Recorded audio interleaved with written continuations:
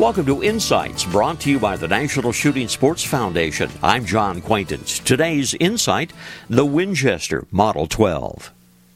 I doubt if there's a shotgunner in all of America who wouldn't just love to own a Winchester Model 12.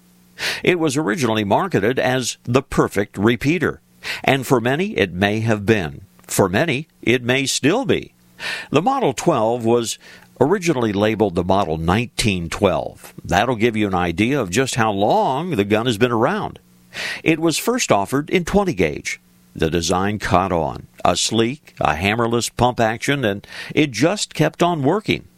Later, Winchester released it in 12 gauge, then in 16 gauge, and later still, the hard-to-find 28 gauge Winchester Model 12 joined the lineup.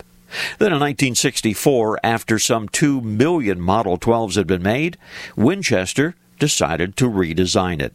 Bad move for those who appreciated the original and still best. Good news, though, for collectors who knew that the original real deal would only increase in value.